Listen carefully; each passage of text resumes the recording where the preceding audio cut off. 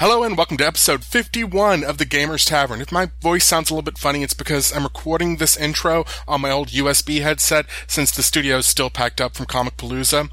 Speaking of, we had an absolute blast at the convention and recorded what I think is a really unique episode that we'll have up for you next week. But for now, we're going to be wrapping up what has kind of turned into campaign setting month with Torg and guest Ed Stark.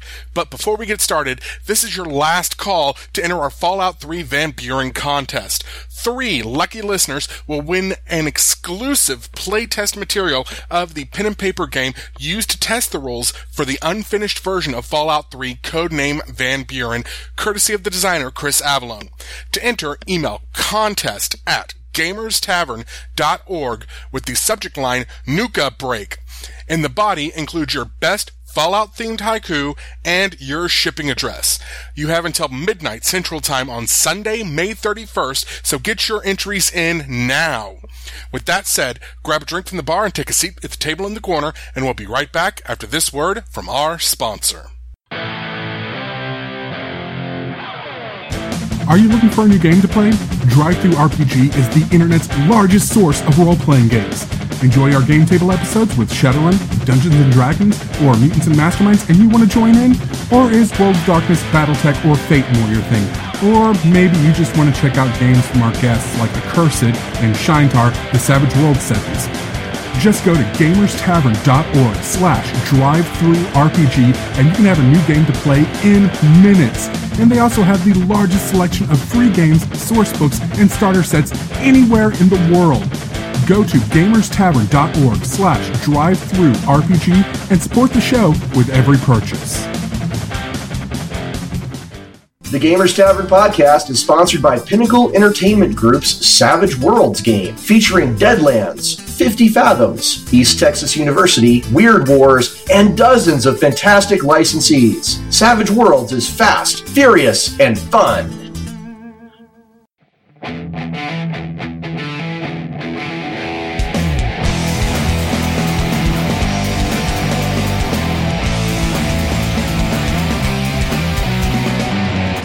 Hello and welcome to the Gamers Tavern podcast. I'm your host, Ross Watson. And I'm Daryl Mott Jr. And tonight we have with us a special guest, Ed Stark. Hi, I'm Ed Stark. Ed, thanks so much for joining us on the show tonight. Hey, I'm glad to be on. We're going to be talking about a really cool setting called Torg, which is something that Ed has had a lot to do with. But I want to tell the listeners actually a little bit because Ed is a really special guy to me personally, because without Ed Stark, and I like to say this, without Ed Stark, I don't think I would be anywhere near as far in my career as a writer, as a game designer, than without him, because he was kind of the guy who sat me down 14 years ago. It was Winter Fantasy 2001. I still actually have the convention flyer, Ed. I remember that. I think you're giving me a little too much credit, but go on. Yeah, he said, if you want to do it, just do it. I think you have what it takes. Go ahead and do it. And it was that push that I needed to get started in the industry. And we've kind of, actually, it's weird. We kind of run into each other. Ed and I did several times over the next few years, like at various conventions and whatnot. And then we actually started working together at Vigil Games about 3 years ago. Oh, more like 4, I think. Yeah, but yes, we did. I remember because you called me about advice about getting into the computer game industry, and I said, well, we desperately need somebody like you. Yeah, it was a serendipity. So I had an awesome chance to work with Ed, and while we were working together was the first time I played Torg. And I played it. It was a milestone for 2 things. It was a milestone because Ed was the GM, and it was also the first RPG I ever played with my father. Yeah, I remember he seemed to have a really good time, too. Oh, man, it was amazing. It was amazing. All right, well, let's dive right in, because what we do here on the tavern is when we bring on a guest, we like to ask them to tell the listeners a little bit about who they are and where people might know them from in the context of a gaming character sheet. Well, since we're talking about Torg, I can think about it in that thing. I don't know if I want to describe my stats. I like to think I have a slightly better than average intelligence and maybe a little bit of strength. My dexterity is not what it used to be, though. But I got a kind of a odd mix of skills, everything from, scholarship English to creative writing to a little bit of game design and an odd bit of fencing that's been slowly degrading over the years. If you don't use it, you lose it, as it were. But my jump is nowhere near what it used to be. Now, people might know you in the gaming industry from D&D 3.0, isn't that right? Well, yes. I actually started with TSR back when, TSR was its own company in Wisconsin, and I was a lead designer in the Birthright group. And I know you know a lot about Birthright. And so I was about to say, if our listeners may recognize the name, it's come up many times on the show. Yeah. Well, I had the privilege of getting to design for that setting for about 2.5 years. And then when Wizards of the Coast acquired TSR, I moved out to Seattle with most of the company. And that was when we really started working on 3rd edition in earnest. And I got to be the creative director for D&D 3rd edition and 3.5, which means that I got to work with the design team and basically kind of be a facilitator, make sure that the lead designer, Jonathan Tweet, and, Monty Cook and Rich Baker and Skip Williams and all the guys who worked on designing actual 3rd edition had what they needed to get everything going and worked with the rest of the group to transition from 2nd edition to 3rd. So, that was my first, really big, team leading experience, and it was kind of like jumping into the middle of the frying pan, as it were. But it was a lot of fun. We did 3rd edition, then we got to do 3.5, and I even worked a little bit on 4th edition before I left for the computer game industry. Speaking of the computer game industry, you had a big release come out recently. Yes, I am a senior designer at ZeniMax Online. And we just published about 6 months ago, Elder Scrolls Online, an MMO set in the Elder Scrolls universe. And, we're still working on updating and releasing more material for that. And that is totally badass. All right, thank you, Ed. That's a great character sheet. We've had a lot of great guests on this show with some impressive pedigrees. We've had guys like Scott Kurtz, John Kovalik, very recently, Rich Baker, Bruce Cordell, and of course yourself now. So I feel like the show is actually getting kind of a little bit of a polish by all these really great game designers coming through and joining us. So let's jump into the second section where we ask what you have been playing lately. And I'm going to go ahead and just start with Ed. What have you been playing lately? Well, oddly enough, I've been playing a lot of board games. I mean, every day I go in and I spend anywhere between 9 and 12 hours working on Elder Scrolls stuff. So one of the things that I do a lot is play a lot of board games, Eurocentric type stuff, or, things like, occasionally, just fun, weird stuff like Cards Against Humanity, or, games like, Acquire and everything. And then once every year I run a thing out of my house with my wife Jill called JatCon, and that's just a little home convention where we get about 40 people into our townhouse and we divide it up like a convention center, and we play games, and I get to play miniatures games and role-playing games and everything. So every year I get to play a ton of stuff in my own house, and then we play whatever is around. Like recently we went through a big Circus Maximus spree.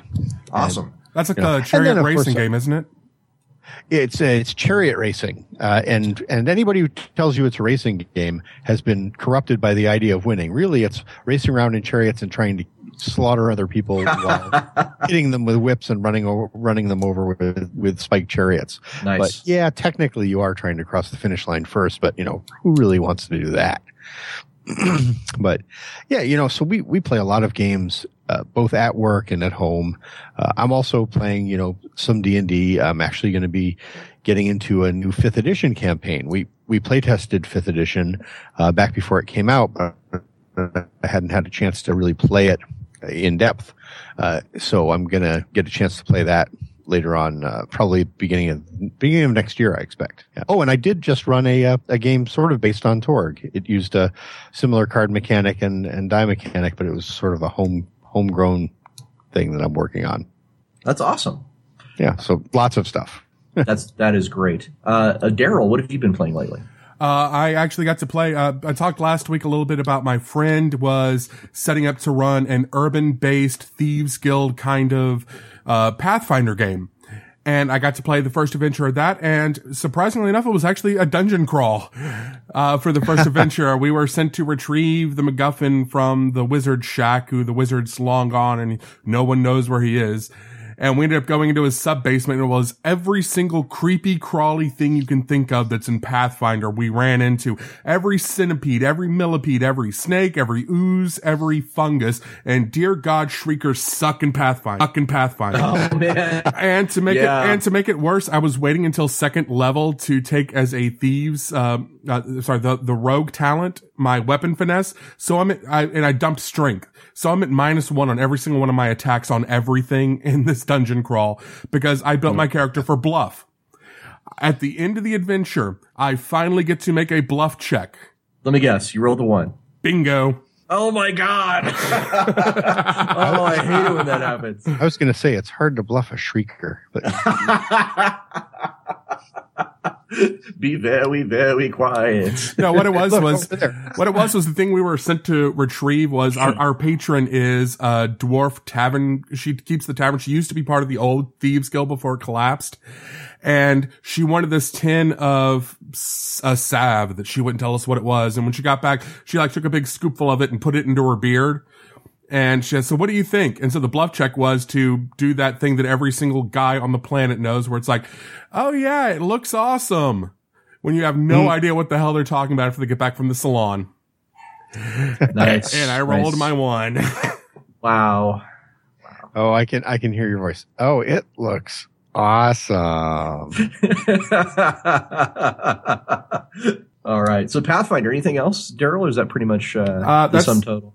That's pretty much it. Let's see. As for me, I've been playing Sentinels of the Multiverse, which is just this beautiful card game. Sure, yeah. Oh, you played it, Ed? I have not, but there are guys at work who've been playing it, and I got to watch a couple of sessions recently. Oh my God, it's so good. Mm-hmm. I got it on my iPad now, and I've been playing it on my iPad. It's on iPad? I didn't know that. Yeah, the base set is on iPad, and you can unlock some of the advanced characters and stuff. It's great. Okay. I'll have to try that. In terms of board games, Spartacus. I bought Spartacus after playing it once with Shane Hensley. My God, that is a great game. Crap, I gotta find another Christmas present for you now. Well, you know what you could get me is the expansion because it takes it from 4 players to 6. There you go.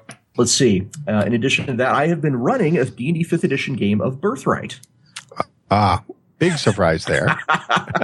In fact, it is set in the Cities of the Sun. It is set in the Canassi realm. The Zangi Valley is where we're at. And I have a group of 7 players, which is 3 couples and another a good friend of mine.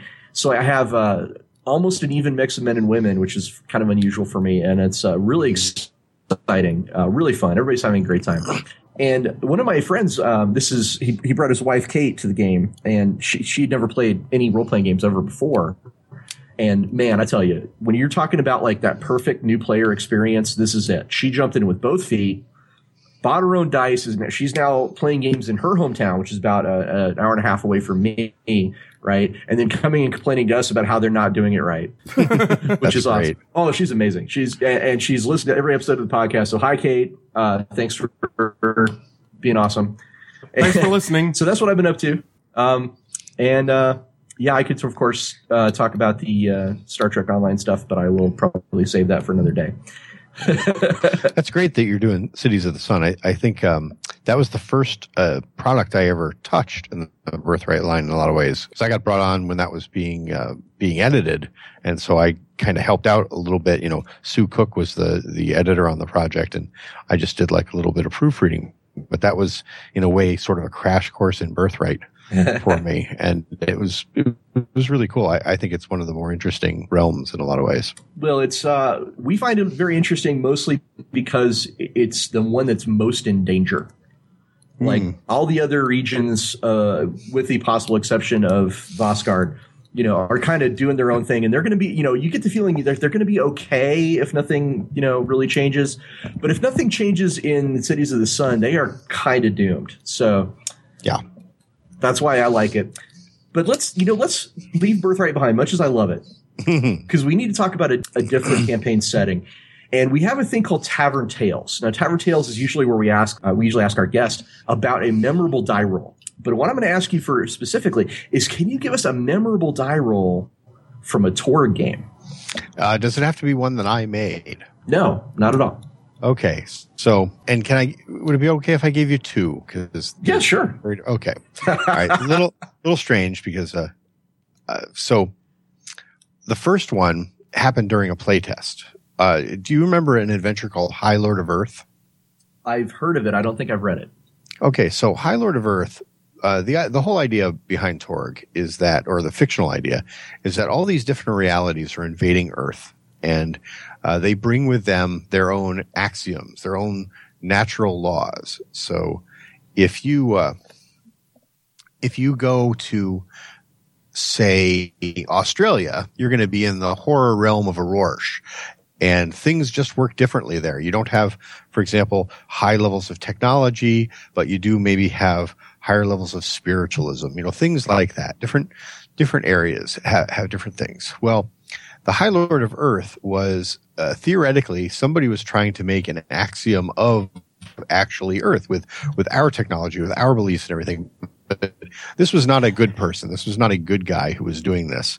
And so he was trying to take over Earth and sort of rebuild it in his image. And that was kind of scary. So we're playtesting this adventure, and we kept insisting to the editor that, the character who was playing, or the NPC design for the High Lord, he was probably not as impressive as you wanted him to be. But this is a skill-based system, so you have to eyeball things a lot. And we're going through the adventure, and it's funny because you brought up the idea of bluffing someone, Daryl, and we get to the end of the adventure, and we're fighting on top of this giant Aztec-style pyramid. And as you do. Yes, as you do. Lightning flashing all over the place, and all of us are doing all kinds of crazy things. We're all from different realms.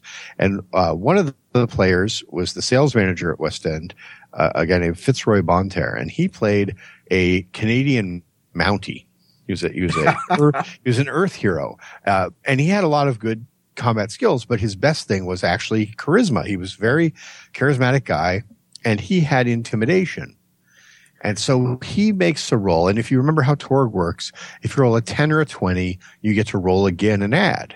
Well, he rolls a 20, and then he rolls a 10. Nice. And then he rolls like a really high roll, and then he spends a card that gives him another roll, and he just adds onto it.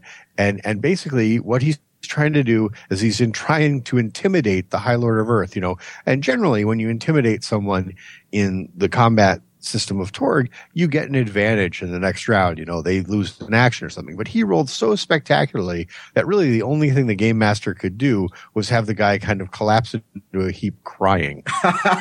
He just so exceeded the thing. And so the entire adventure comes to a somewhat unsatisfactory conclusion, although humorous, with the potential High Lord of Earth lying on top of the ziggurat calling out for his mommy.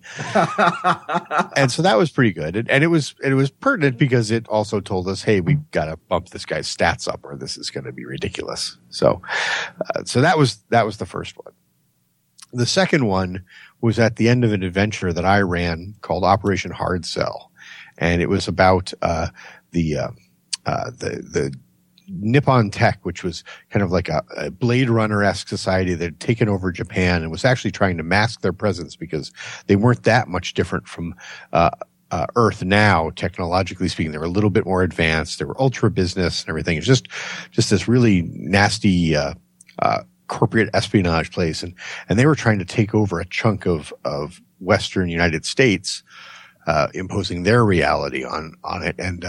And one of the things they had were these giant, 12 feet tall, robotic samurai that they used as bodyguards and things for their big executives.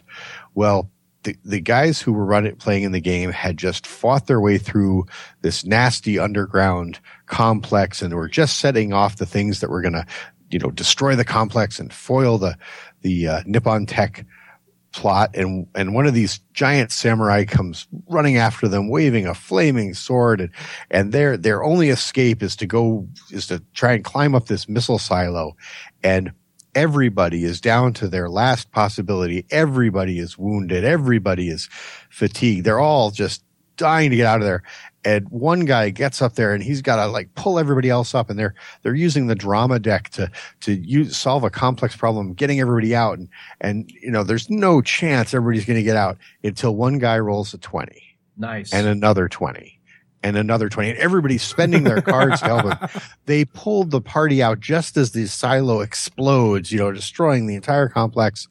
And basically, they got the exact number they needed to roll to get everybody out alive. No one had any possibilities left. No one had any cards left. Everybody was either, critically wounded or something like that. And they just all lay there gasping. And you could look around the table, and the entire table is essentially laying there gasping. And I knew that was a good adventure, because just, you want the players to succeed, but if at all possible, you want them to succeed by the skin of their teeth. And that's exactly what they did. Well, one of the reasons why I love Torg, and it's the same reason why I really love Savage Worlds as well, is there's a possibility for just outrageous results, because you can roll an add if you max out your dice in Savage Worlds, and in Torg you can roll an add if you get a 10 or 20, and there's things you can do in both systems to even add further results to that, so that some truly epic moments like what we just described are possible. And that's just one of the things I love about that. That's one thing I kind of miss. I've been playing a lot of D20 stuff recently, either Pathfinder or 5th edition D&D, and I really miss exploding dice, man. I like that idea of just, okay, your target number is a 6. What do you roll? Okay, roll again. Okay, roll again. Okay, roll again. I got a 57. Well, and the thing is, I like the exploding die mechanics. We put one in 2nd edition Star Wars for that very reason. And I tend to, that's one of the things I tend to add to games, even when I'm playing D20, I use home rules for it. But actually the other part of it that I like even more is the player control. In Torg, you've got cards and you've got possibilities that you can spend. Other games have similar sort of aspects. I like it because, you were just talking about the bluff check that went horribly wrong. There's nothing wrong with that. You want to have things go horribly wrong occasionally. That makes for a good story. But you also want things to be able to go right sometimes. And sometimes the die just doesn't cooperate. and it ends up, while sometimes it can end up being a really cool, funny story like the bluff thing, sometimes it can just be frustrating. You're like, you made all these great plans and it just doesn't make any sense to you that things fail. So if you save up your resources and you plan and you conspire and then you spend all these resources at once, it can be good. And Torg really facilitates that, because not only does it have these additional things, but it has that whole build-up mechanic. I mean, I don't know if you remember, but the whole drama deck is organized around the idea that during a standard encounter, a standard scene, as they called it, the players have an advantage. They're going to tend to go first. They're going to tend to get the better cards. They're going to tend to have other advantages over the stormtrooper level NPCs, over the grunts and the minions. But then when you get into the big boss encounter, everything reverses. The bad guys all have the advantage. The cards always come up for them. So players have to use that build up. They have to use those early encounters to set themselves up for success later. And that's how you have something like I described at the end of Operation Hard Sell, where the players, if they hadn't saved those resources, if they didn't build up, they would have either failed or they would have, died heroically saving the area, because it's got to be dramatic. And the GM can throw so much more at you when he knows, hey, these guys have things that are going to be able to deal with it. I'm going to, start draining their resources, in D&D, which is a game system I love. If the bad guys roll too many criticals, you're just dead. Well, there's always raise dead or resurrection, but true. Yeah. So, let's talk about the drama deck a little later, because I want to get back to that. But first, I think for the listeners, I think what we should probably establish is just kind of the general overall idea of what is Torg. The other role-playing game. That's what it stands for, right? Well, unofficially, yeah. That was the code name for it, and it sort of demonstrates what happens when you stick with a code name for too long. But Torg is interesting. It is it's something I like to think of as a bridge between the sort of mechanically inclined games of the 80s and the cinematic or theatrical games of the 90s. In a little way, it kind of tries to straddle both and has a little bit of problems in both categories, but it also has a lot of advantages. It was meant to be a pulp action, exciting, drama driven. I mean, the name of the card deck is the drama deck. Right.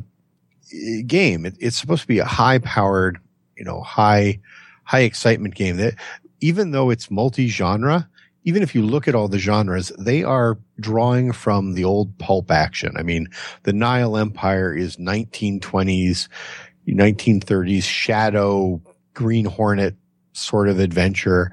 The Living Land is, well, it's the savage land. It's the savage world, the dinosaurs and stuff roaming the earth. Aurora, while it's a horror realm, it's not the despair necessarily of Call of Cthulhu. It's more the battling against, the horrible evils, Bram Stoker's Dracula sort of thing. I like to think of Horror as kind of the Hammer horror film. Yes. Hey, that's a great analogy. Yes. But anyway, that's the thing. It's pulp action. It's high adventure. A lot of games, like you mentioned, Savage Worlds, drew on some of that nature. So yeah, Torg's supposed to be a high agency, high player agency, high adventure, high drama game. It's definitely not something you want to take too seriously. I mean, we ran Torg campaigns and everything, but it's really one of those things that I think actually runs best as, really short mini campaign. It's almost like the mirror edge of Call of Cthulhu. I mean, most people don't run the same Call of Cthulhu characters over and over and over again, mostly because they tend to go insane and die. Torg, you probably don't want to run the same characters over and over and over because they'll just essentially become gods. And well, you made an interesting note there about its kind of historical significance. Just to be clear for the listeners, Torg came out in 1990, which is almost 25 years ago at this point. Yes. And right at the beginning of the 90s, you did see a movement in role-playing games away from heavy mechanics and towards storytelling, towards a more narrative experience. Yeah, and often at the expense of game mechanics. well, possibly, but I don't mean that in a bad way. Just putting your emphasis where you want it. Yeah. Now, I want to say that Torg's cinematic, it had a very particular cinematic emphasis. It was trying to emulate the feel of a film in a lot of ways. Yep. And I want to say a lot of that was actually kind of inspired by Greg Kostikian's work on the Star Wars game. Oh, yeah. Yeah. Well, if you look at West End's material, a lot of their stuff followed a sort of a semi-linear growth. I mean, there were definitely offshoots of things like Paranoia was a very different game. Right. It still had sort of I hesitate to call it cinematic feel, almost more like comic bookish feel. But, you look at not only Star Wars, but the precursor to Star Wars, Ghostbusters. Right. Which has influenced, 80 billion games you can trace back to Ghostbusters. Right. But yeah, I mean, and Star Wars had, in a lot of ways, this similar sort of, I don't necessarily want to call them drawbacks, but similar sort of limitations. I have participated in long-running Star Wars games, but if you look at the way Star Wars was designed, they actually have, difficulty numbers. It's another skill-based system where, it's using quotes from the movies, saying things like "never tell me the odds." And at a certain point, when your character has skilled up enough, the "never tell me the odds" is the median or low level of the roll. That's true. You in order to make this work, you're fighting stormtroopers who would give Darth Vader a run for his money, and that's fine. There's nothing wrong with that, but it's hard to design house adventures for that. You can design it for your own campaign, but if you try and publish an adventure that has stormtroopers with 10d6 laser ability, then people are going to look at you funny. Now, Torg, back in 1990, this was a pretty ambitious launch. It was a very full boxed set, and it had a pretty solid, I want to say it had a very strong support system, built into it right from the start. It kind of eclipsed a lot of the other West End games that were not Star Wars at the time. For example, Shatterzone. Well, I mean, Shatterzone was evolved from Torg. I mean, 1990 was Torg, and then the idea with Shatterzone was we had our Star Wars cinematic game, which of course had come out before either of them. But the owner of the company, Scott Palter, really wanted to have a more hard science fiction based game, something that felt a little bit more like the military science fiction that he was a big fan of, more like things that, came out later, like, David Weber's Honor Harrington books and, things like that. And the Vorstigian books, stuff like that. So I designed Shatterzone using Torg as a basis for the system. I mean, the system is very similar. We did a couple of things differently, one of which I kind of regret. One of the things we went for is Torg, of course, has the flat die mechanic, a D20, which has a, equal chance of rolling any number. In Shatterzone, we went to a 2D10 system, which of course gives you a bell curve, which gives you a more normalized odds. You had a greater chance of rolling something in the middle of that curve, hence less heroic rolls. But I think that was a mistake, to be honest. I apologize for being confused there. I thought that's okay. I was wrong about that. Everybody, I was wrong about that. It's oh my okay. God, Ross admitted he's wrong. It's been 20 years since that came out. But I mean, Torg was already, when I started with the company, the Torg box set had come out and I got to work on a lot of the later supplements. And then I designed Shatterzone and then did essentially another thing when we designed Masterbook, which was going to be essentially the West End house system. And we published a whole mess of games under the Masterbook, logo. And again, that was still just an evolution of Torg. It was never meant to be anything more than, hey, let's see what we like about Torg and see what we can make a little bit better. Well, part of the reason why I mentioned that it was kind of an ambitious launch, what I was really kind of getting at with the idea that it was ambitious is because Torg was actually up against another huge release by a different company, but on a very, very similar setting. And of course, we're talking about Rifts from Palladium Books. Yep. So you had Rifts coming out and Torg same year. Mm-hmm. One was a box set, which was Torg. It was complete game. And then the other was really just kind of, it was more of a launch, a Kickstart launch, if you will, for a long line of source books, which is Rifts. Mm-hmm. And yeah. So it's curious. I mean, I just want to point out to the listeners, like, back in the 90s, this was a big deal. This was like, when you have two movies show up at the same time, like when you had, what do you call it? Tombstone going up against Wyatt Earp, and they're both the same, both films about the same thing, but they're by different people. 84, Back to the Future and Ghostbusters and, was it Raiders of the Lost? No, it wasn't, it was, Temple of Doom all in the same summer.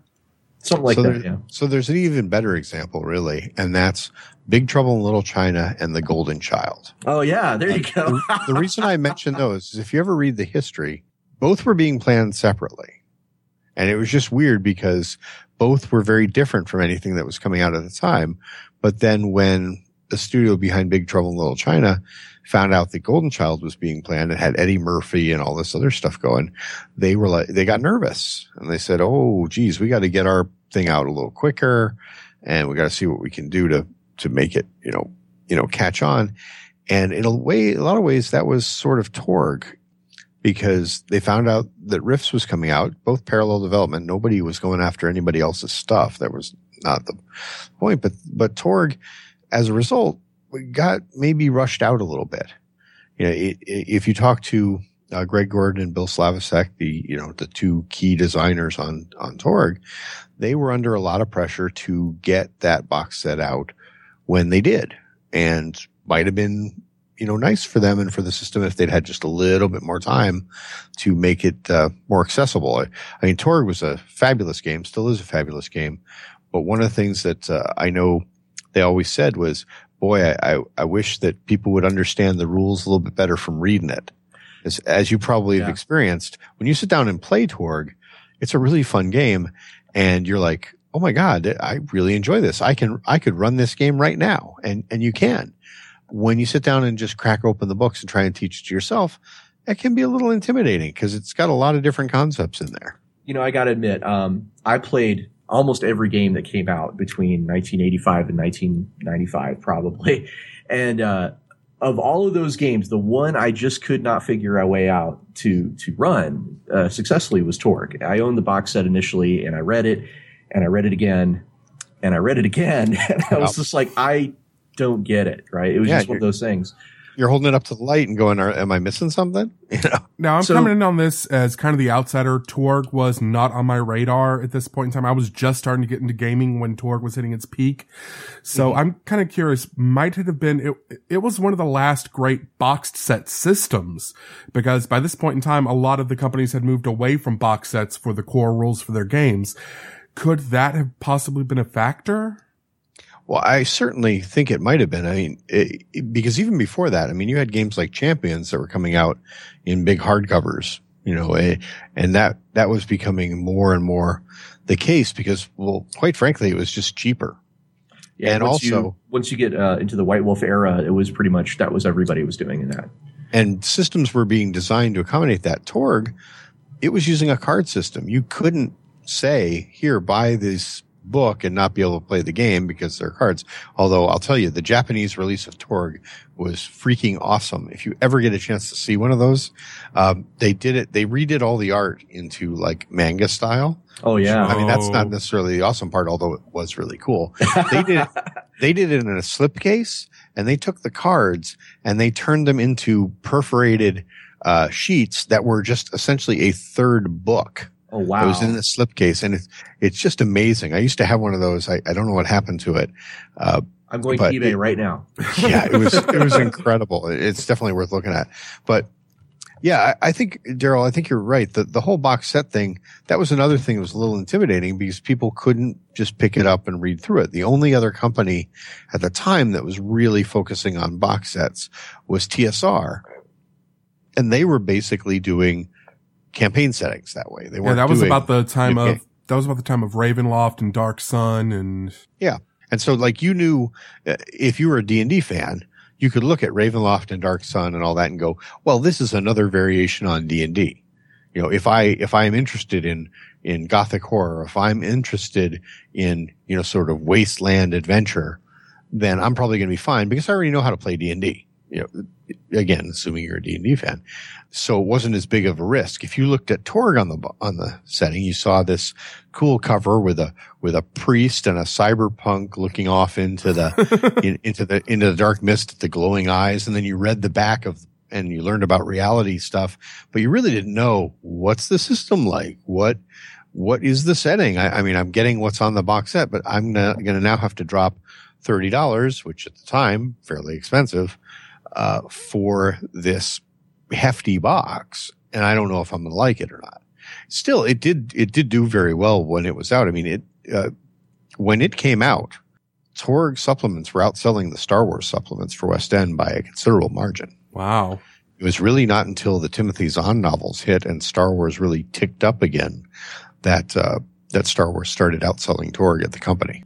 So I worked at Fantasy Flight Games with this guy named Brian Schomburg. Now, Brian is a very, very talented graphic designer and artist and art director. And he is probably the greatest living fan of Torg that's ever been. And it was because of Brian that I actually kind of went back and took another look at Torg later on. And this is, of course, before I started working directly with Ed. So it was kind of interesting to come back to Ed when we were working together and say, hey, tell me more about Torg, because Brian Schomburg just would not stop talking about it. Now, the thing you mentioned is we talked about the kind of lack of accessibility in the rules, but there was a way around this that you told me about that you kind of wished you could have done for everybody. And what was that called? It was called Greg in a Box. and I'm going to tell you about Greg in a Box if you'll let me tell you the story of how I met Brian Schomburg, but I'll tell you that after the Greg in a Box story. Okay, go ahead. Okay, so when Torg first came out, actually, the year before Torg came out, it was announced at Gen Con that we're going to come out with this game and it's going to be awesome. And we've got this special giveaway here. And it was basically a business card with a little piece of sort of weird lava-shaped plastic that was red and blue mottled colors. And it was the same color combination as we ended up doing for the Torg die, if you've ever seen one of those. Oh, yeah. But we said, bring this back to our booth next year at Gen Con, and you'll get something special. And they gave those out. And they gave out several hundred of those with the hopes that some of them would make their way back, and drive up interest. And they did. But right in the months leading up to Gen Con, people kind of had forgotten about this. And then somebody said, hey, these things are going to come back to the booth. What are we going to do? And somebody said, well, let's give everybody who comes back with this thing a discount on new Torg stuff. And like, well, that's not very exciting. I said, okay, well, we'll do that. And we got this really great idea. When Torg came out, like I said, it was kind of hard to learn out of the box. But Greg Gordon, the primary systems designer for the game, was a phenomenal game master. And anyone who ever sat down with Greg and played one session of Torg not only enjoyed themselves, but knew how to play the game, knew how to run it. No problem at all. So we said, man, if we could just ship Greg out with every box, this would be awesome. So what we said is, Greg, how would you like to fly to somebody's house and run a game for them over a weekend? And Greg was always up for some fun. And he said, sure, I'll do it. So what we did is whenever somebody came back with one of those cards at Gen Con, we said, okay, put your name and address and contact information on the back of this card, and we'll put it into a raffle. And then at the end of the convention, we're going to draw one of these cards, and we will pay to have Greg fly out to your house and run a game for you and your friends for a weekend. I think it was like a long weekend, like Labor Day weekend or something like that. And so we did that. And one of the things we always said to Greg is like, well, we really hope you don't get put in somebody's basement and like murdered or kept like misery, or something like that. And, but no, Greg went out there and had a lot of fun and played and ran the game for the person who had a lot of fun, and everything went terrific. And then many years later, when I was working at Wizards of the Coast, this guy came up to me, a guy named Warren, and he said, hey, my son was the one who won that Greg in a Box contest. And he was like the head of security at Wizards. Wow. And so that was just kind of a weird, funny continuation of the story. But yeah, it was great. Now, if we could have just done that with 20,000 more people, that would have been awesome. I love that story because that is a great kind of solution to the idea of the rule set thing. I got to say, like, one of my issues with Torg, and I love it, it's a great game. But one of my issues is I've never liked the idea of your XP mechanic also being your in-game economy. God, yes. Oh, yeah. Oh my God. Yeah. That was the main problem because as a game designer, math is my friend. And if you look at the system for Torg, and we improved upon this a little bit with Shatterzone and Masterbook because, again, math was my friend and I used math to my advantage a little bit. Mathematically, once you had picked up a point in a skill, it was better to save your possibilities to spend on die rolls than to cash them in and buy skills, because one skill point did not matter that much. The first skill point was important because that's when you got the roll it again bonus. You couldn't roll again on a 20, I believe it was, if you didn't have skill in it. So like if you didn't have fire combat and you shot a gun, you couldn't get those exceptional rolls. But once you had 1 point, the second point really didn't matter all that much. So why would you spend possibilities on it? That would be crazy. And so, I mean, in later versions like Shatterzone and Masterbook, we've capped the number of possibilities you could keep from adventure to adventure, and we made skill buying a little bit more useful. And we never quite got where I wanted it to get, but yeah, that was not something we want to do. But it also pointed out the idea that Torg wasn't maybe the most campaignable system. You created a character, you'd run it for a few adventures, and then, you'd create another character and do another group of adventures because there were so many different options. It almost would seem like a shame if you only ever played one anyway. Well, I do want to say, like, there are people who disagree with me on the, the whole thing. Most famously, John Dunn, my very good friend and designer, who helped me out with Accursed and many of my 40K games. John just loves the idea of possibilities as XP. So, shout out to John. If you like it, that's awesome. Me personally, it's not my style. So there you go. But it just reminds me of deck depletion games. And deck depletion games are very popular. So you and I maybe are in the minority. Well, let's get back really quick to the drama deck, because I think it's one of the most interesting parts of Torg mechanically is that you have this deck of cards, and the deck, well, I mean, you can tell us how the deck works.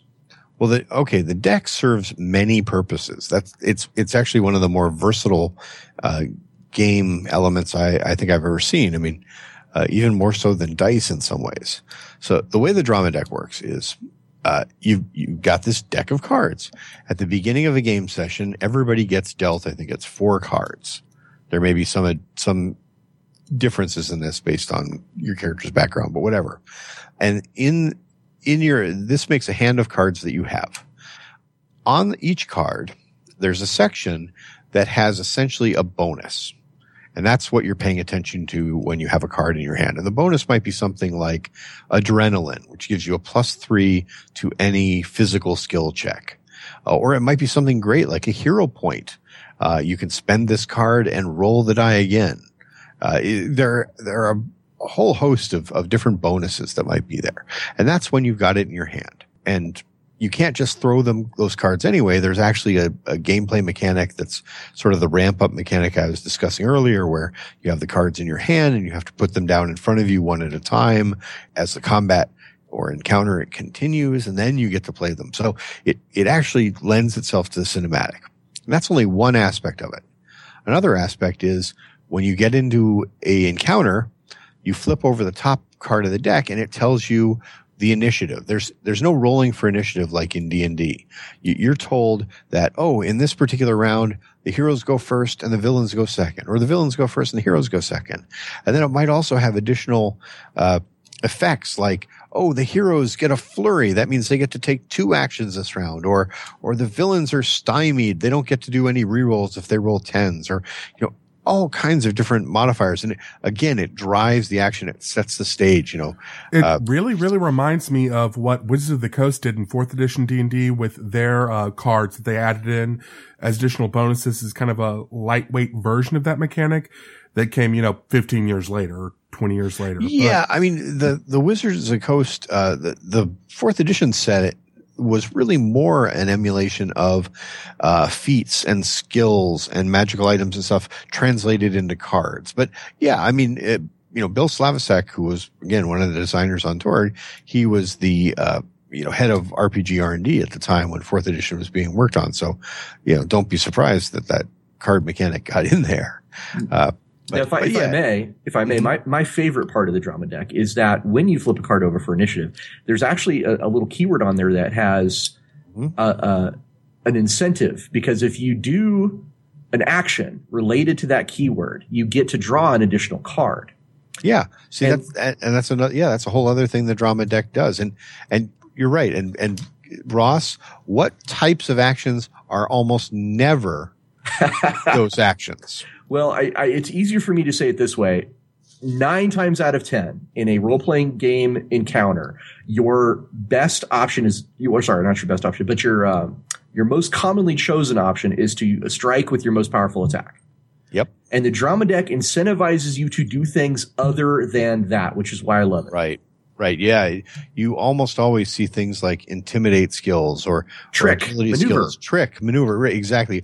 All kinds of things that don't necessarily mean shoot. Now, of course, players are free to do whatever they want, but you and I both know how players think. They see that pop up and they go, how can I get another card? Exactly. And that is smart because, like I said, in the standard scenes where you're going to defeat the opponents fairly easily, it's fairly simple to build up your card pool, to get more cards, to trade in bad cards for good cards. There aren't really any bad cards, but, lesser effective cards. And, then you save up your drama cards, your hero cards, all your really great stuff for the dramatic scene later on. And you do that exactly as you describe by, what we used to call card diving.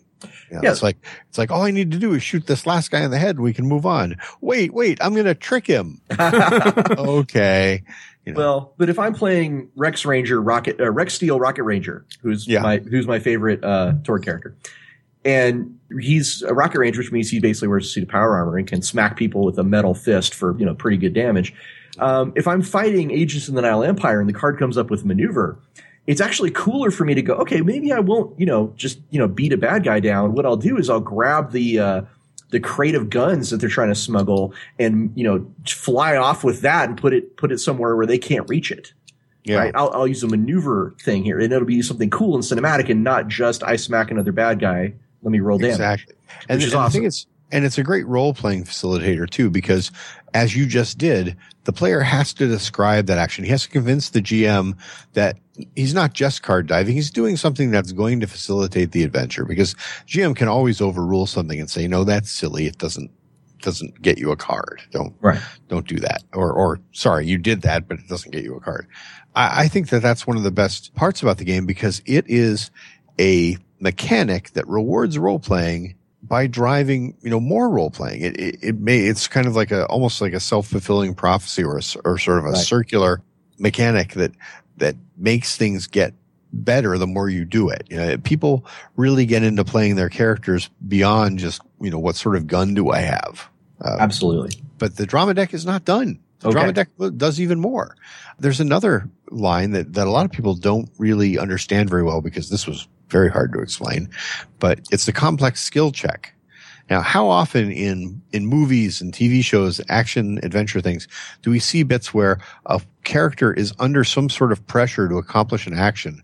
Like, for example, you're on the top of a train and you've got to get to the controls, and you've got to stop the train before it goes off the edge of the cliff and all this other stuff.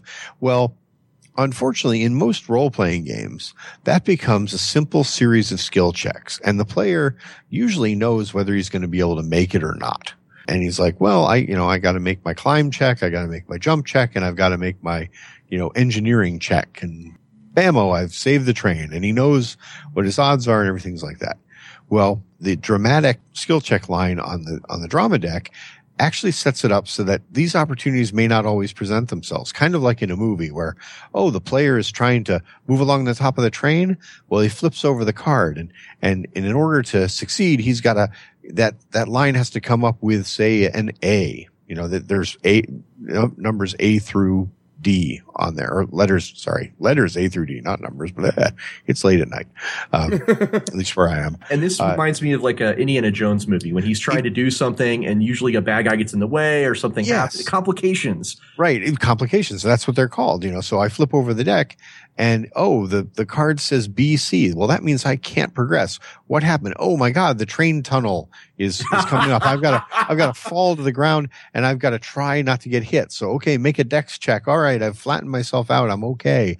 But now one card has gone. I only have a certain number of cards, that the GM has told me there's a time limit. If you don't do this within 10 cards, you're going to fail, So there's this drama. You don't know what you're going to be able to do every round.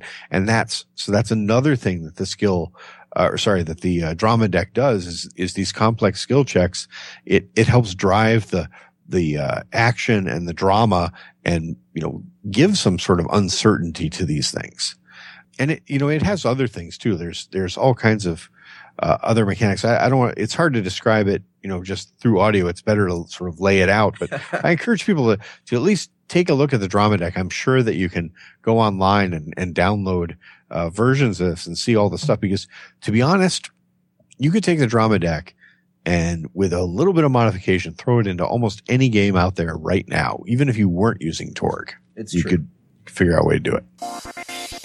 Finding the correct contact lenses and the perfect frames for the fashionably nerdtastic can be a hassle in the big box stores, so that's why I use AC Lens. From the most fashionable frames and hard-to-find prescription contact lenses to the perfect contacts for your next cosplay, AC Lens has all the bases covered at your fingertips without the hassle of leaving the game table. Just go to gamerstavern.org/AC Lens, LENS.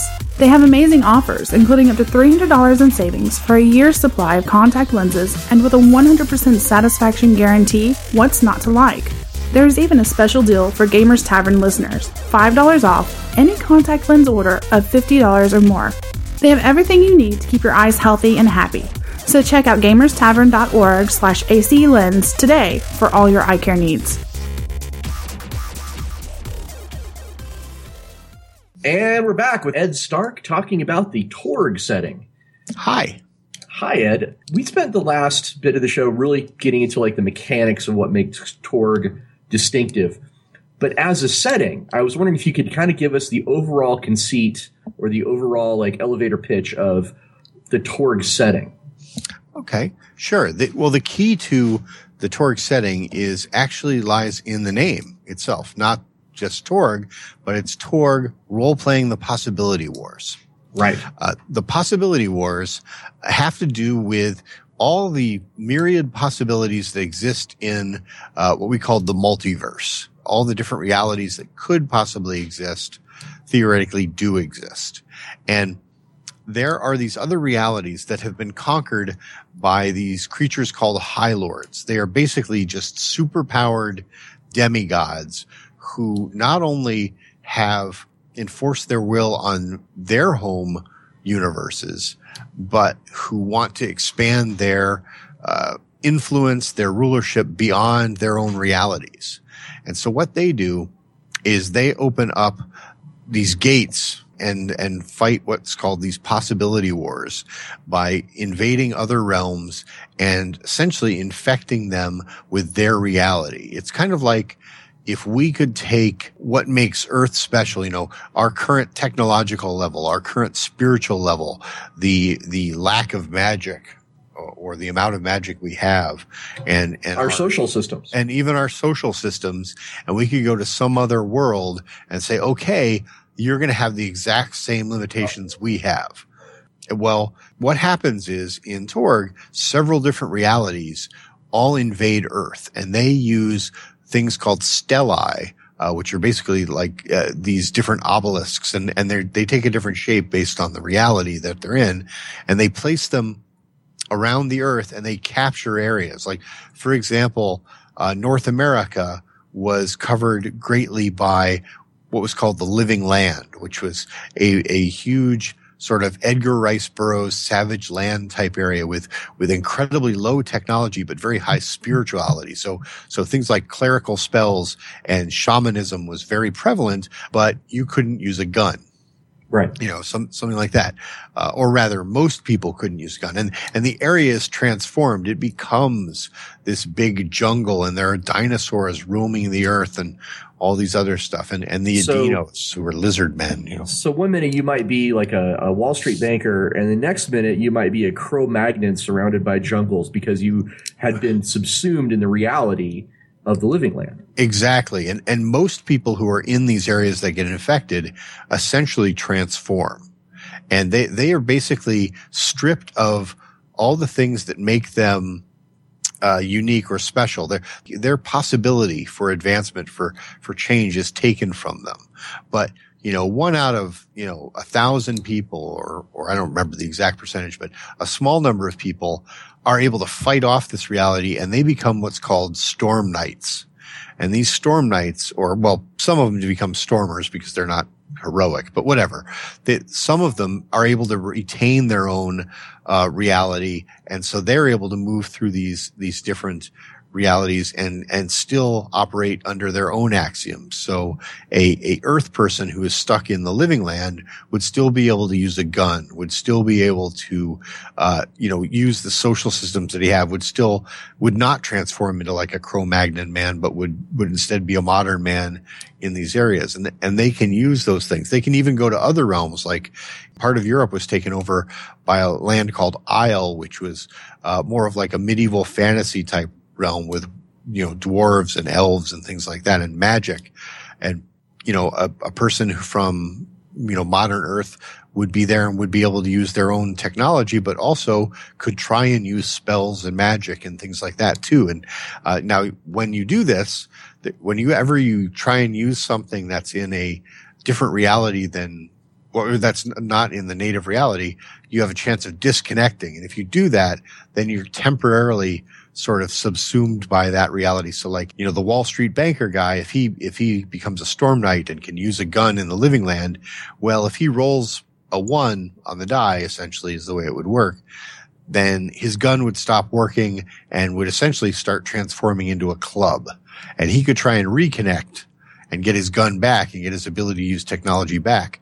But that was a separate action. And you had to, basically force your reality on the reality you were in. I'm oversimplifying a little bit, but that's basically the way it works. So these Storm Knights are pretty much our player characters. They're our protagonists. They carry around a piece of their own reality with them, basically, wherever they go. And as you say, can kind of interact with other realities with their own abilities. Yeah, now, the ideal Storm Knight usually mixes things from their home reality, and they don't have to be from Earth either. You have Storm Knights who are fighting the possibility wars from the other end, people right. from the native realms. But yeah, they would carry usually, like, the idea, the one we always liked was the Uzi-toting dwarf from right. Isle, uses magic and machine guns, Nice. And stuff like that. Now, they're called Storm Knights because when two realities collide, you get what's called a reality storm. Right. Yeah, a reality storm, that's where we got that blue and red stuff I was talking about. It becomes this massive whirlwind of energy and reality. And basically that's the two realities clashing, and with one eventually becoming victorious. I mean, when the High Lords from the other realms dropped down their stellae on Earth, they were able to take over chunks of the world, but they weren't able to take over the whole thing. And that's because Earth's reality is constantly fighting back. If they weren't for these stellae, then the Earth would be able to fend off these new realities because the native reality is naturally stronger. And in fact, one of the things that Storm Knights do is they go around to these different areas and they uproot these stellae, and they can reclaim parts of Earth, for the good of everybody. And the Correct. biggest problem with that, unfortunately, is if they do that without infusing the people in there with hope, with possibilities, energy, then those people can be killed. You can be torn apart by a reality storm if you aren't protected from it. And that's a whole other big issue. So the adventuring paradigm in Torg is you're going around fighting the agents of the High Lords, uprooting the stellae and trying to change reality back to the core Earth realm. But to do that, you need to infuse people with hope. So you had to tell stories, and you had to rally, and you had to inspire. Yeah, and so that's why a lot of the adventures don't even necessarily center around the uprooting the stellae. They center around just helping out the other people and giving them hope. Like, one of the things that's really kind of interesting too is the Isle Empire, the one I was talking about, not the Isle Empire, but the fantasy realm of Isle is actually run by a queen who is herself a Storm Knight. I think it was her brother had been the High Lord who invaded, but she defeated him with the help of some Storm Knights, and now she rules Isle in a positive way. She's trying to help the Earth fight off the other realities. So she's not taking over new realities, but she also recognizes that if she just uproots the stellae and pulls out, she's going to kill millions of people. So she's got to help those people recover their reality. And so the best way to do that is to stay there and be like a safe haven for the good guys in a lot of ways. Again, oversimplifying, but there's a kind of tongue-in-cheek title for an adventure relating to this called Queen Strike, if I remember correctly. And I thought that was hilarious. Yep. The other thing we have here is that when you have these, what they're called cosms, these different realities, they have, as Ed was saying, they have different technology levels, different magic levels, social and spiritual levels. But that's just actually the tip of the iceberg, because they also have what are called Everlaws. And Everlaws, Ed, why don't you explain to the listeners, what is an Everlaw? What does it mean? I think you might have to do that. It's been a while. Okay. Yeah. All right. Well, I'll jump into it then, because this is one of my favorite things. Each reality has their own, specific particular things that make them special. Yeah. And these are called Everlaws. So in the pulp adventure region, which is called the Nile Empire, they have what's called the law of drama. So whenever you're in the Nile Empire, things are just more dramatic. whenever you're in the horror realm of Aurorsh, things are more horrifying, more scary. Outcomes, tend to be more dire, right? So you are actually, when you're transitioning from one realm into another realm, the tone of the adventure changes. The basic underlying fundamental kind of nature of the adventure or the campaign can actually shift. Yeah, that's one of the most important things, because it's not just supposed to be a collection of mechanics. I mean, you definitely jogged my memory there, and the big one, that people really notice is because, as I've described, Torg is very high adventure in and of its own self. Nihil Empire being the epitome of that, but Aurorsh, the horror realm, actually has a whole set of rules to reinforce that horror thing. Do you remember the law of horror? Not the specifics of it. I remember it was easier to die in Aurorsh. Yeah, like definitely. The odds of you getting that last minute reprieve from the explosion are much lower in Aurorsh than they would be anywhere else. Well, it's harder to counter negativity because the High Lord of Aurorsh is much more powerful than he was the guy who basically started everything. He started the whole deal, and he has a tighter control over his realm than any other High Lord. And one of the things he imposed, the law of horror, is basically that, how it's talking about, you can spend cards, you can spend possibilities, you can do those things to not only boost your own heroism, but also to save yourself and others from injury or death. Well, in Aurorsh, when you there's the law of fear. When you try and do that sort of thing, then every time you have to spend extra resources to keep yourself alive or keep yourself sane or to save somebody else, there's a chance that the servants of the Gaunt Man or the Gaunt Man himself will actually get to capture that energy, capture those possibilities, and use them against you later.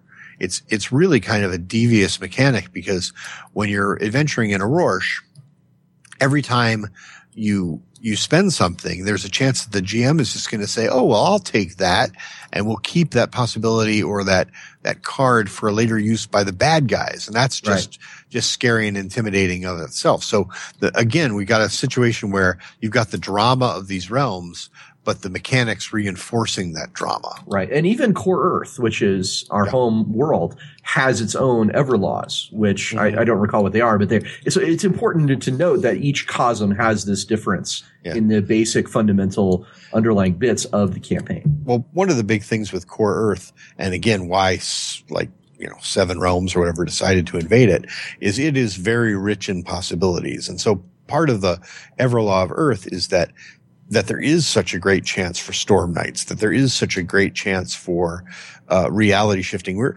basically, if you look at the other conquered cosms, they're places where their axioms are essentially fixed.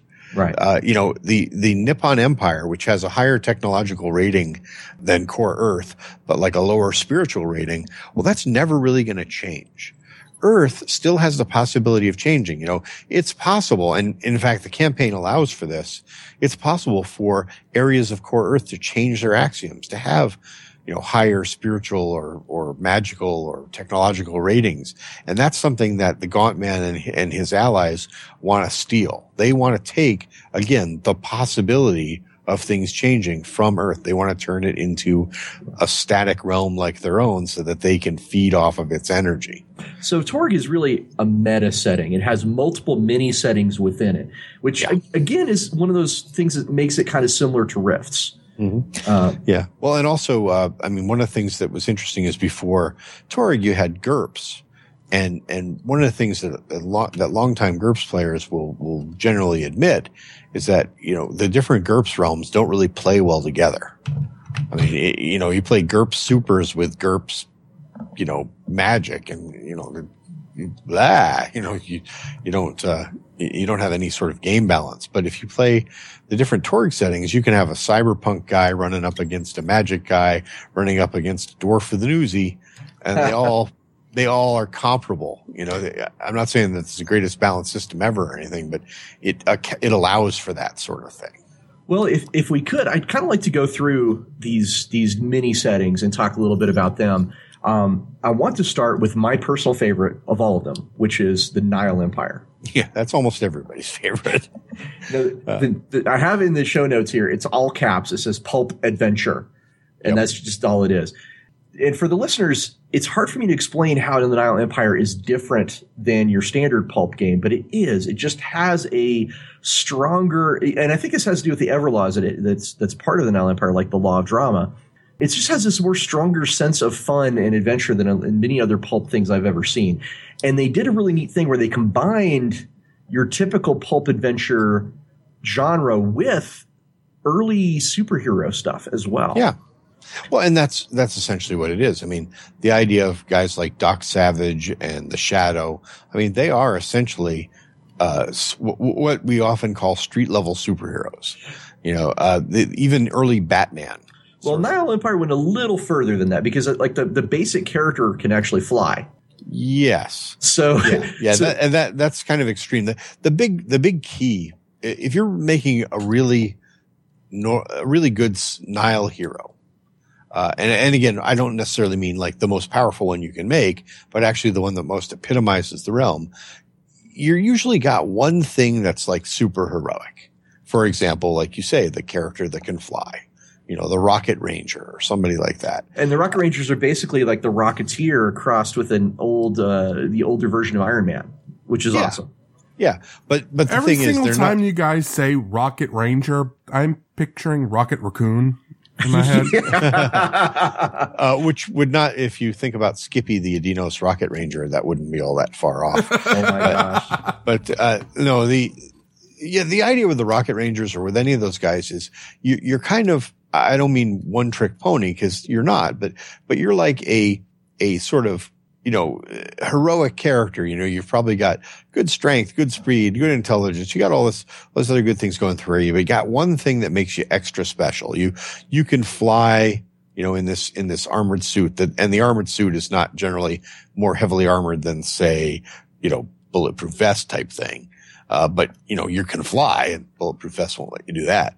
Or like the Shadow or something. Like we had characters that were based on all kinds of pulp guys. And it's like you got this one way to, you know, bend reality or something.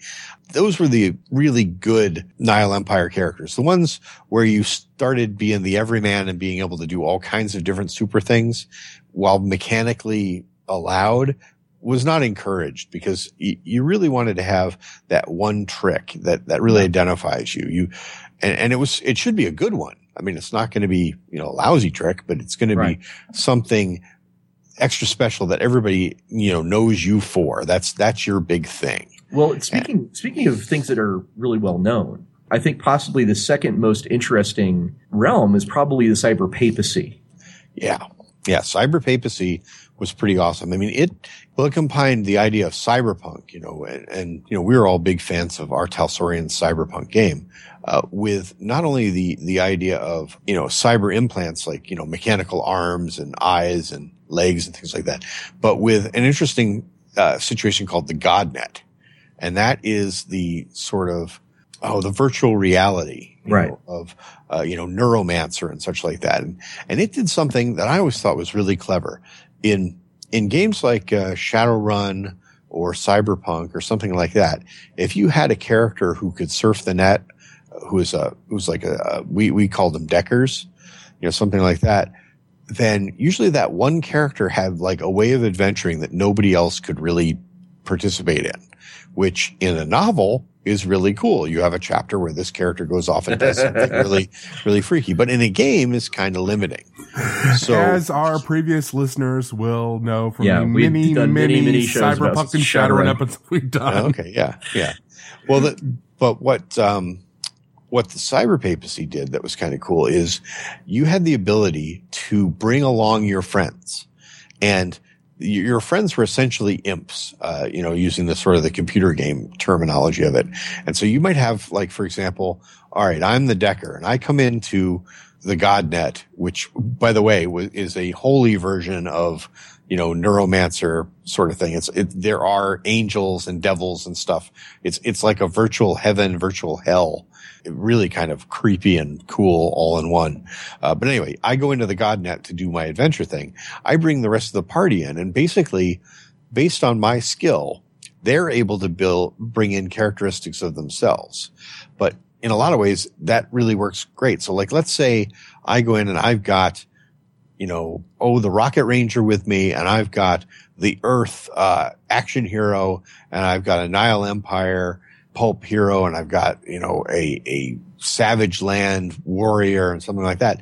Well, what they would do is they would bring along essentially, the skills that made them the most of what they are. So they wouldn't necessarily be able to bring everything, but like, for example, the warrior guy brings along his combat skill. The soldier brings along his tactical knowledge. If there's a magic using character, she brings along like her, magic using skill and nothing else. She becomes an imp, a sort of one-dimensional character. But in that one dimension, she is actually more powerful in the GodNet than she would have been outside of it, if that makes any sense. So like, she can cast spells. She can't really do much of anything else, but her spells are tremendously effective. And it's really interesting because it gives that Decker the opportunity to really shine, to do something special, but it doesn't detract from the party element. They all get to play. Yeah, and if I was going to say like my favorite way to describe the cyber papacy, and this may not be entirely accurate, but I always felt it was like the coolest way to look at it, is it's a combination of cyberpunk and Cardinal Richelieu and the Musketeers. Oh God, yes. So you have now there is a bit of a controversial thing here, because it's important to point out that the cyber papacy, while an interesting and very unusual setting, it did have a very negative view of Catholicism. Well, no. I mean, I'm not Catholic myself. My wife was raised Catholic, but it had a negative reflection of the worst of what organized religion could be. I mean, it focused on the idea of inquisitions and abuse of power and all that.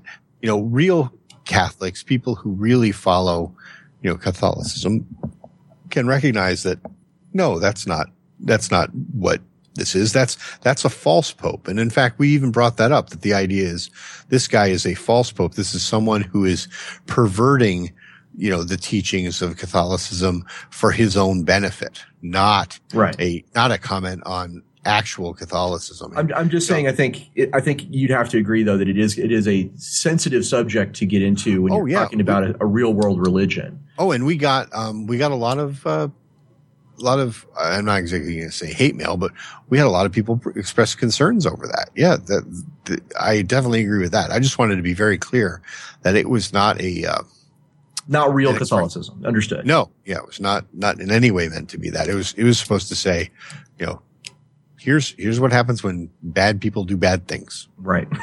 To pull on the TV tropes thing, this is not the only fandom thing we're going to talk about on this podcast when it comes to Torg.